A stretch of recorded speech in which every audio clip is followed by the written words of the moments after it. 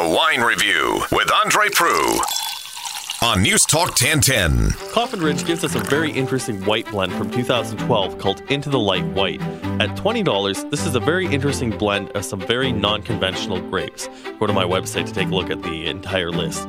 You have a white wine here that's not completely bone dry, but very interesting flavors of pink grapefruit and passion fruit. This is the sort of wine that'll pair with some of those harder to match foods like sushi or spicy Thai food.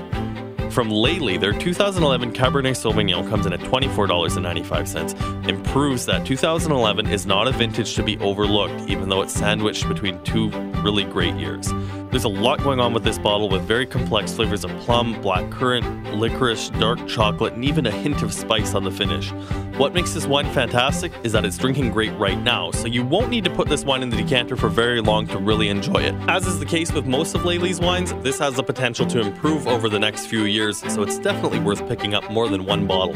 I could talk about some great food pairings to go with this Cabernet Sauvignon, but frankly, why would you want to? This is one to enjoy on its own. For more details on today's featured wines, visit the blog section at newstalk1010.com.